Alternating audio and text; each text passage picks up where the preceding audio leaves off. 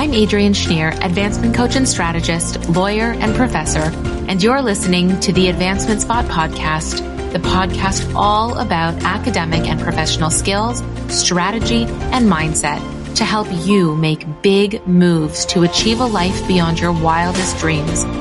If you're looking to accomplish more and take your next steps with supportive and experience-informed strategies, look no further. Let's get started.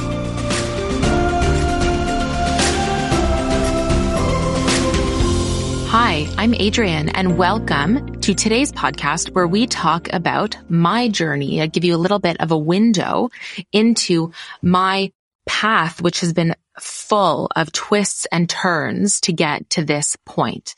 I know very clearly what you're going through, what applicants, what students, what mature applicants, what professional applicants are going through, because I have been through all of these various application and promotion processes. And I come to the table sharing my experience with you, informing our strategy with my experience. The twists and turns of my educational career path gave me the critical on-the-ground experience to do this work with you and to launch Apply Yourself, the Advancement Spot.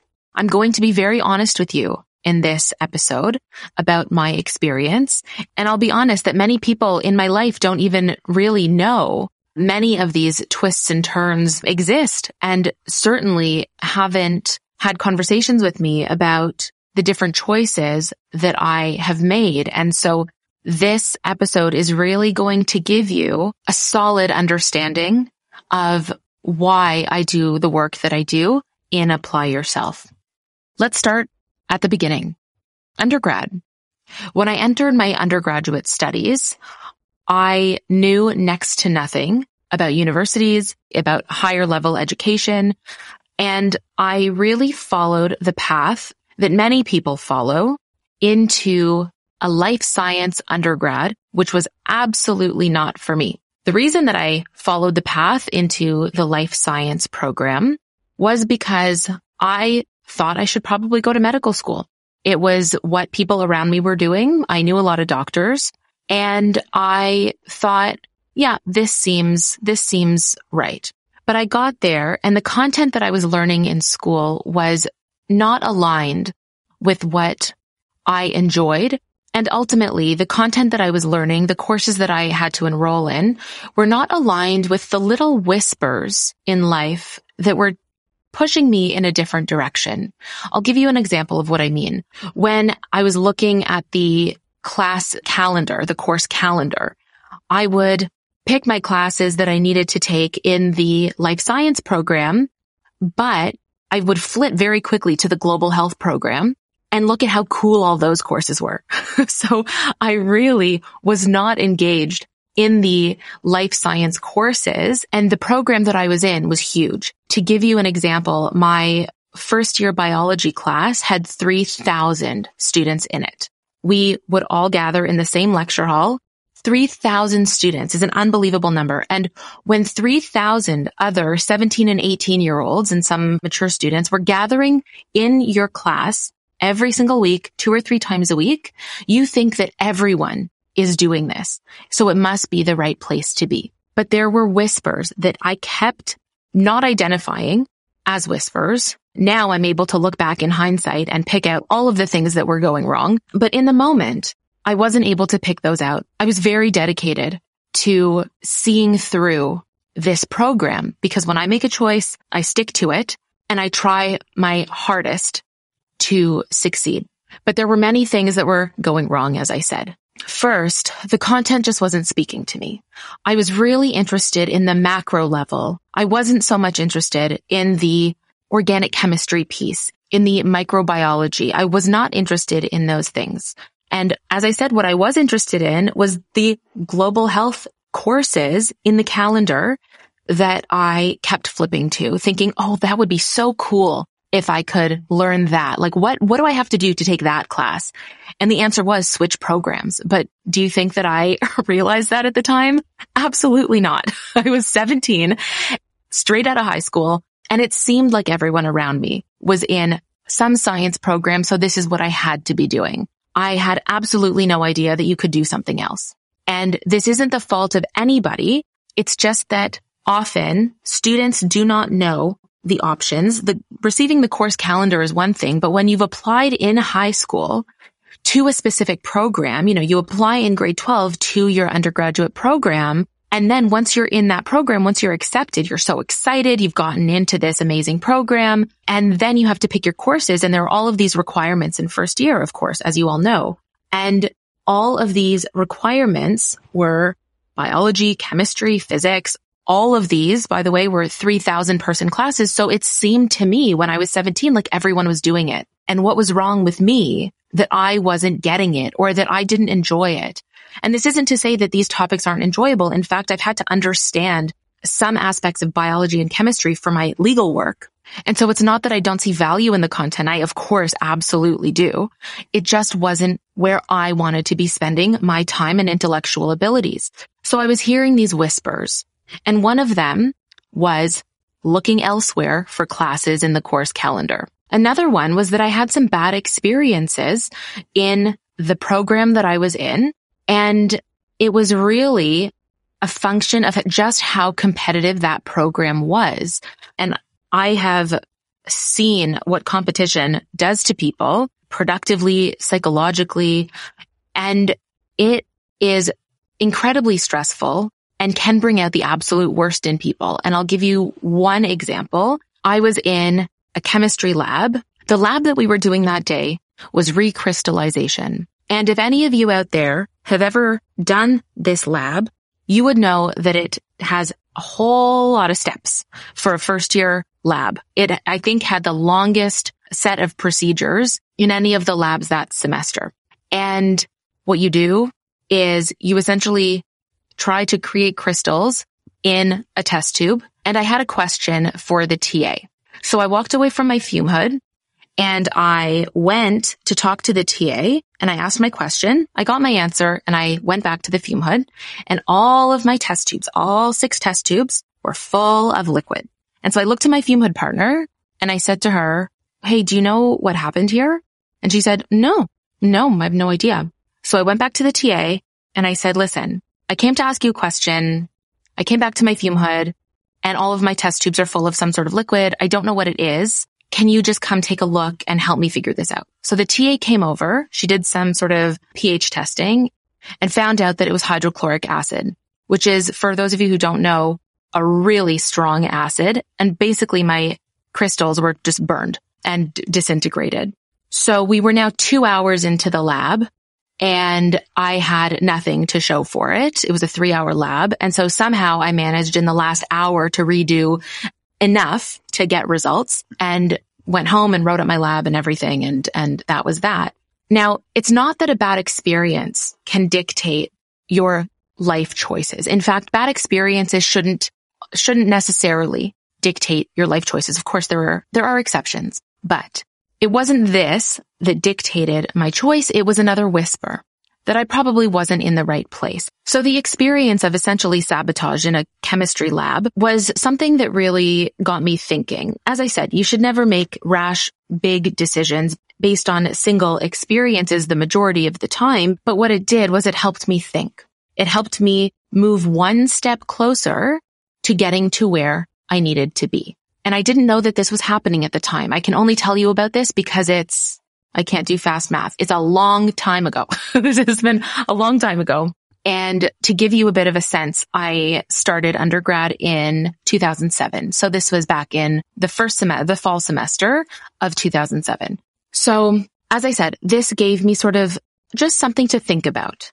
I finished off the year at this school in this program, and I wasn't enjoying the courses. I was doing okay, but I wasn't enjoying what I was doing.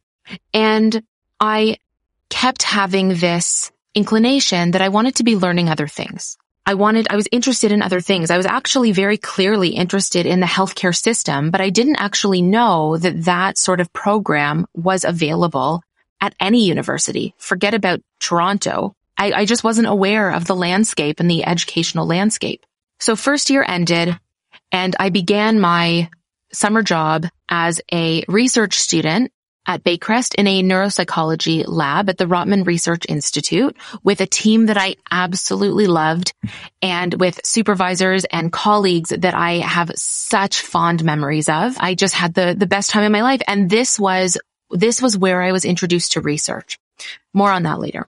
So I had my summer research assistantship at Baycrest in the lab, and throughout the course of the summer, I was just really enjoying the research process.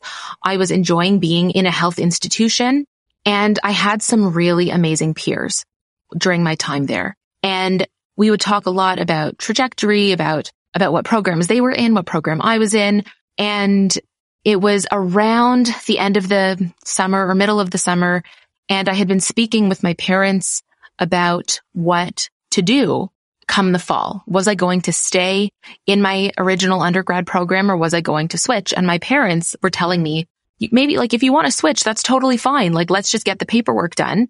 And I was so stubborn because I wanted to finish what I started and I didn't want to feel like a quitter. And so finally I came to the realization on whatever day was the last day to switch to York University, which is where I went next. On the very, very last day that they were accepting applications to switch universities is when I called my mom and I said, so do you think that I could switch today? And so she came to pick me up from work and we drove all the way up to York. Much less was electronically done back then. And we drove all the way up to York and we met with the registrar and they said, what program do you want to, or an academic advisor? And they said, what program are you interested in? And I said, biology.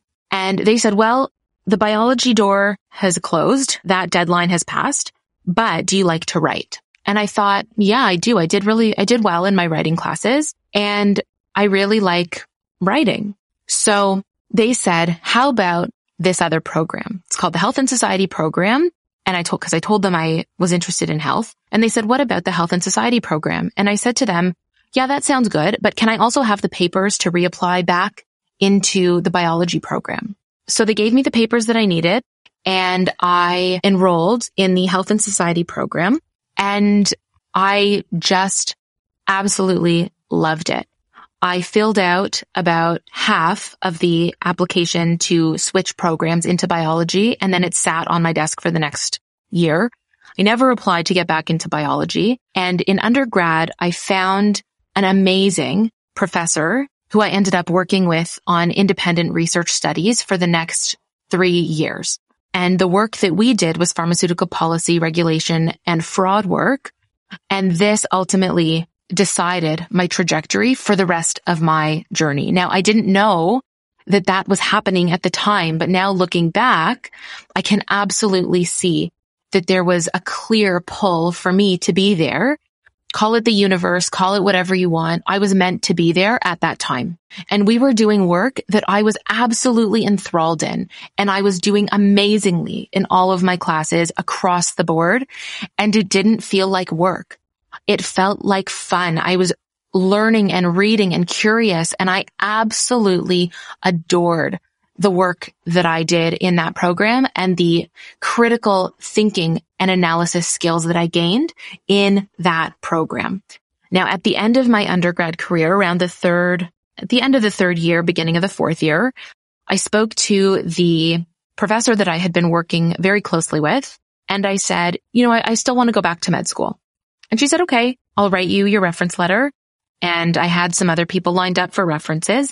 And I started the application process. I'm not even sure that many people in my life, many of my friends even know that I applied to medical school way back then, but I went through the whole thing. I wrote the MCAT, I wrote my application, and I took, whatever prep course I needed to in order to write the MCAT. And I went to somebody who was supposed to help with the application process.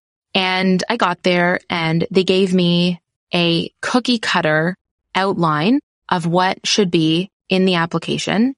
So I took it and everybody around me was doing this. So I took it, I went home, I wrote my application and I really wasn't resonating with the applications at all. I was loosely, telling stories and providing, examples of the content that the application was looking for. But because my trajectory was different. The application itself wasn't resonating with me. It wasn't in alignment with me. And I had an inkling that this was happening. And I spoke with that professor who absolutely changed my life. And I said, I'm also really interested in the work that we've been doing, the pharmaceutical policy regulation work that we've been doing. And she said, why don't you apply to this master's program and work with this professor who's in that program? So I applied to the master's program as well, which ended up being my master's program. And I spoke with the professor who she directed me to, and I wanted to study there. So I wrote my personal statement for the master's program, and I took it back to that applications consultant, as this person called themselves. And I said, would you mind reading it? I just want to know what you think. And this person said no. They literally told me no. I had my application in hand. I was ready to pay them, and they weren't cheap. And they literally turned me down and said no. I said, why? They said, well, you've applied to med school. Why would you apply to a master's? And I said, well, because I actually want to do this. And they said, no, you've applied to med school. You don't need to apply to here. So I took my personal statement home with me. I worked on it. I absolutely enjoyed the process of writing my application to my master's program. And later on in the year, I received a letter from the one medical school that I would have wanted to go to. And I got rejected. And I remember sitting there thinking, I should be sad. And I thought to myself, so many other people are applying to these programs and they would be just devastated if they received this rejection. But I don't feel sad. And it was in that moment, sitting there all alone, where I had this rejection letter sitting in front of me, that I realized this was not my path. So I put the letter to the side and I waited for the decision letter from the master's admissions committee from that program. And I got in, and I was just thrilled because I couldn't wait to continue doing my research that I had started in my undergrad. So that program was the Health Policy and Equity program in the graduate program in health at York University. I completed my master's, and after my master's, where I focused on health policy and unethical industry marketing practices, and my master's thesis was on ghostwriting in medical journals, I then, after my master's, I applied to law school, and I also applied to the PhD program. Now, I just want to pause here for a second because I didn't ever think about law school before this point. Before this point, it was medical school. Everything was pointing to medical school, except that everything wasn't. I had this idea that that's where I had to be, but of course, life was pushing me. The universe was pushing me in other directions, and I wasn't listening.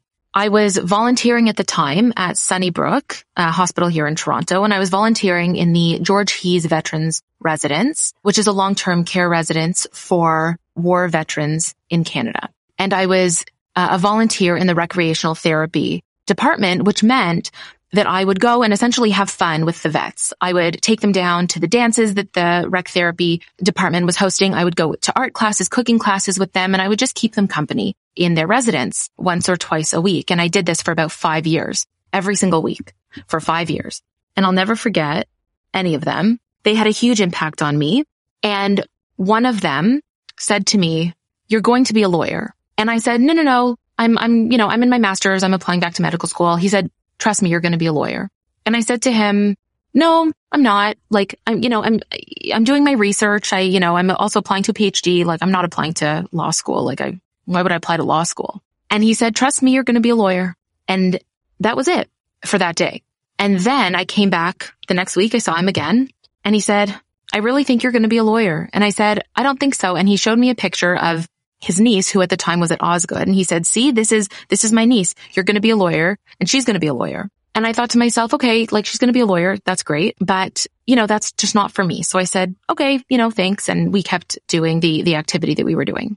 And one day, really out of nowhere, I thought to myself, well, what does a lawyer do? Because I didn't really know any lawyers. There were some lawyers in my lives, but I had never really had conversations with them. And it was just so far out of my understanding of what people did because I hadn't really ever had a conversation with a lawyer. So I learned a little bit about what lawyers do.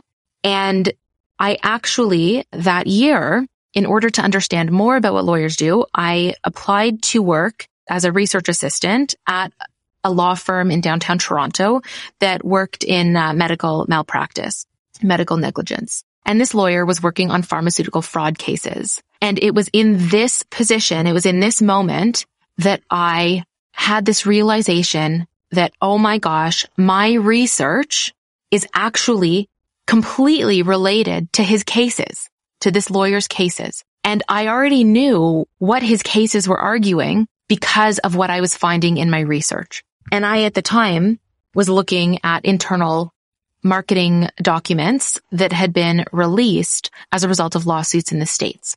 And it was in this moment that I thought, oh yeah, I could be a lawyer. I was involved in the day-to-day work for the firm, and I was doing a lot of the writing for blog posts for the firm. So I applied to law school, and I also applied to the PhD program at the same time. So the PhD program in health policy and equity.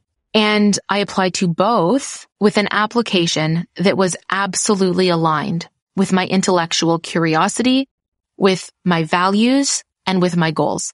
And I ended up getting into one of the law schools that I just wasn't all that interested in going to. It was a great school, but I didn't want to move away at that point in my life. Prior to this point, I might have been happy moving away, but at this point in my life, I didn't want to leave Toronto. So I ended up rejecting the offer to that law school, and I was admitted to the PhD program. And I was one of 4 that was admitted in that PhD program. And one of the main reasons that I was able to be okay with the decision of turning down law school was that the PhD program cared about who I was and what my research was, what my goals were and what my values were. I really wanted to work with my supervisor and the committee that I chose and put together. And the opportunity just would not have been there had I gone to law school first and done the PhD second. So I opted to do the PhD first. And I was successful in completing the PhD in 4 years by the time I was 26. I then reapplied to law schools, and I was accepted into the school that I wanted to go to. I went to Osgoode Hall Law School in Toronto. And before I knew it, 12 years had passed since my first day of undergrad. I had my master's, I had my PhD, and I had my JD from Osgoode. And the universe works in funny ways, because while I was in classes as a student at Osgoode, I was a professor in the next building in the School of Health Policy and Management, where I still am, and the School of Global Health. And so I was able to do this work all at the same time. Now, I never in a million years could have ever predicted that I would be doing this. And I'll just note that before my master's, I actually didn't even understand what a PhD was. So I knew that all of my professors had one, and my TAs in classes were working on them, but I didn't actually know what it was until I got to my master's. So the point of this is that I don't want anyone listening to think that I always knew that I wanted a master's, and then I was going to do a PhD, and then I was going to go to law school. Absolutely not. It never in a million years happened like that. I didn't even know what a PhD was until I was exposed to it in my master's. And then I just absolutely had to do it. And I worked my behind off in order to finish it in 4 years. And along the way, I have made lifelong colleagues as a result of my research, which has functioned prominently in my legal work. And it also functioned prominently and was identified very, very clearly in my law school applications as to why I wanted to be a lawyer and the type of lawyer that I wanted to be. And it is the type of work that I practice at my firm, Schneer Law and Policy Consulting. The work that I do in my law firm, the work that I do in my research, the work that I did in my PhD and my master's, it all makes so much sense now. And it all has contributed absolutely to the success that my firm has had and that my professional research has had. And my experience going through all of this allowed me to help people just like me in Apply Yourself who have had no idea what they want to do, figure out exactly what they want to do and how to get there. Along the way, I have made lifelong colleagues and amazing friends. I have published, and I never thought I'd publish, ever. That was so out of the realm of what I knew. But once I did it, it was so much fun. And now I supervise graduate students and I take undergraduate students as research assistants with me so that they can start to publish early. I have been invited as a guest as a result of my research on CTV News and on tens and tens and tens of radio programs, both on AM, FM radio and on Sirius XM radio. I have given guest lectures and conferences at top universities and institutions in Canada and in the US, including U of T, McMaster, and Georgetown University in Washington, D.C. And I'm absolutely loving everything I'm doing. I've served on admissions committees and promotions committees at the university and in job search and promotion committees. And so I understand how committees view applications. I understand the politics behind the scenes. I understand how applications are discussed and considered. And I understand why very clearly some applications are rejected very quickly and why others take more thought. I have also seen firsthand a lack of hands-on personalized support and coaching for students all through grad school applications and through career transitions and promotions, which are fraught with very, very political relationships and very, very carefully constructed and carried out strategy. Now, there are a lot of cookie cutter services out there that help you study for a standardized test and that may purport to help you write your applications. But students and young professionals need a holistic approach to applying to graduate schools, professional schools, and transitioning careers and achieving those promotions that you so deserve. We are about skills here at Apply Yourself, because I know now that I had to develop skills that I now apply to you and that I teach you. And we use these skills and the skills development process so that you create the absolute best possible chance that you can have in the applications processes that you're engaging in. Now, we don't specialize in standardized testing, but we do work on skills development that is absolutely transferable across standardized testing. Remember, I wrote the MCAT and I wrote the LSAT. More on that in other podcasts later. And so I know the skills that need to be developed, and I help you to develop those workable, actionable strategies that make sense for your life, your circumstances, your schedule. We coach you and we strategize with you to create a masterpiece of an application and to help you understand what needs to happen to revise it for other schools or programs. Now, let me just pause for a second and be clear. We do not write the application for you.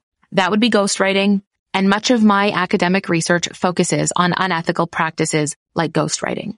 Remember, application writing is skills-based. It's not intuitive. You were not born learning how to do this. You were not born knowing how to do this. I wasn't born knowing how to do this. I have developed these skills by helping a breadth of clients apply to all kinds of programs internationally.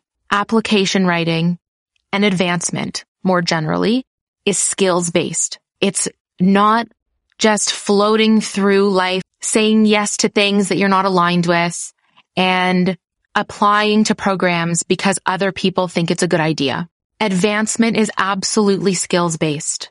It's intensely based in personal reflection, personal identification of what it is that you want and what it is that you want to do, and in understanding our weaknesses or our shortcomings and figuring out a path forward in spite of those, and to build and grow through those experiences to make our weaknesses become strengths.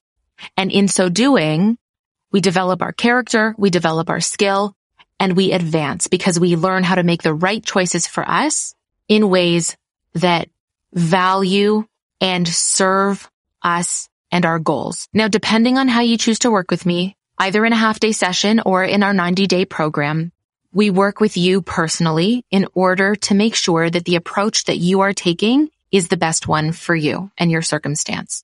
We make sure that you develop strategic, actionable, tangible steps forward, and we develop those with you. Especially if you enroll in our half-day program, you work one-on-one with me for the half day, where we develop those strategic, actionable, tangible steps forward. But if you work with me in our 90-day, we actually work through the steps with you, through the entire application process to create, finalize, and submit an entire application package that you are proud of, and confident in, and that is strategic, personalized, and polished. I hope that giving you a window into my journey has revealed that no path is a straight line. And where it looks like something has been easy for somebody, it's likely that they haven't yet experienced the twists and turns that they're going to, or that we never know what's going on behind the scenes. I will say, though, that I remained thoughtful and analytical, and still am throughout the entire journey. I always looked for opportunities, saying yes to as much as I possibly could that I felt aligned with, and that always reflected my values and my goals. And I'm always reflecting, still always reflecting on my work, on opportunities, on my next steps, and on growth and my own advancement. Remember, advancement is never done. Advancement is never done. We are lifelong learners, and that means that we embrace that life is always going to teach us. There's always going to be something that we haven't done. And sometimes that's uncomfortable, but we move through the discomfort. We feel that discomfort, we move through it, and we let it help us grow. We don't shove it down. We don't bottle it up. We don't ignore it.